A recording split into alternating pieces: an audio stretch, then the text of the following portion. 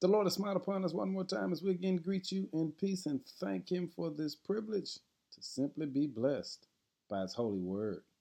The word for the day is cast your vote. John 1 and 12 simply says, "But to all who believed in Him and accepted Him, He gave the right to become children of God." Every one of us have been impacted by sin. Our families have to deal with sin. Our communities have to deal with sin. Our nation has to deal with sin. Sin is running rampant. But today, there's only one candidate on the ballot that we know can handle sin. He can handle the stain of sin, the guilt of sin, the impact of sin, the influence of sin, the results of sin.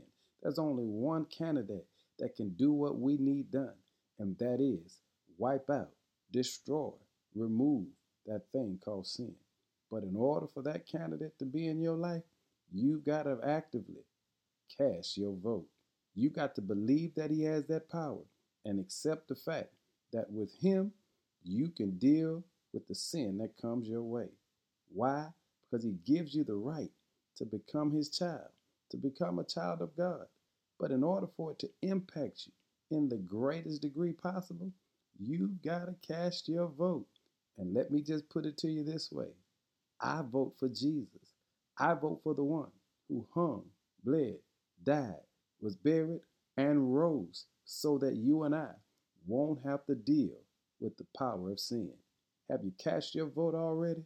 If not, today is the day to get up, go to the ballot box, and choose Jesus. Cast your vote and bless your life. In Jesus' name, amen.